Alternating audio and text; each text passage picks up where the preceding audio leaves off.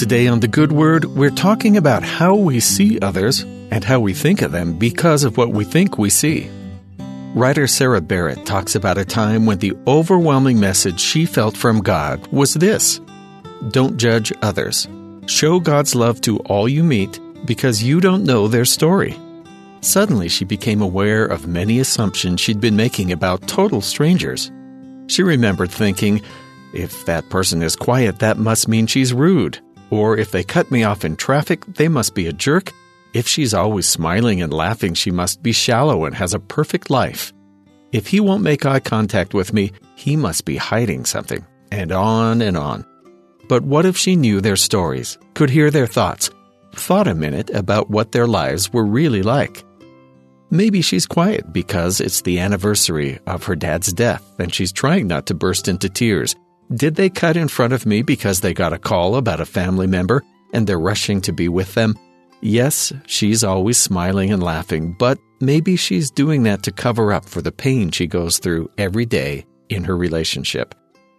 And what if he refuses to make eye contact because he suffers from PTSD and he's afraid of letting me see the real him?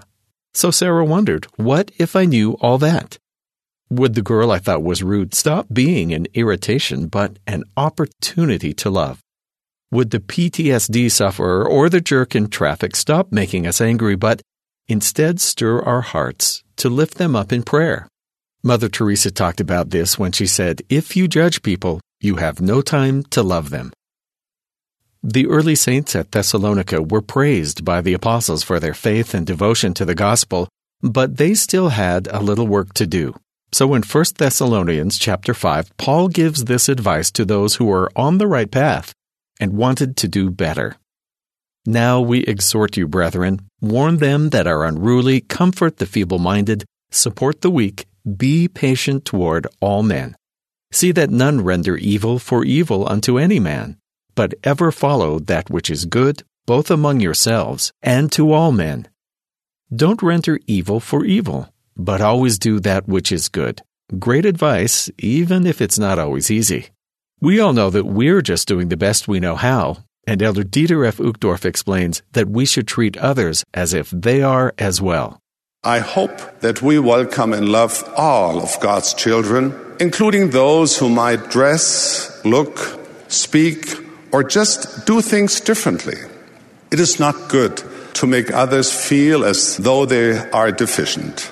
Let us lift those around us. Let us extend a welcoming hand. Let us bestow upon our brothers and sisters in the church a special measure of humanity, compassion, and charity so that they feel at long last they have finally found home.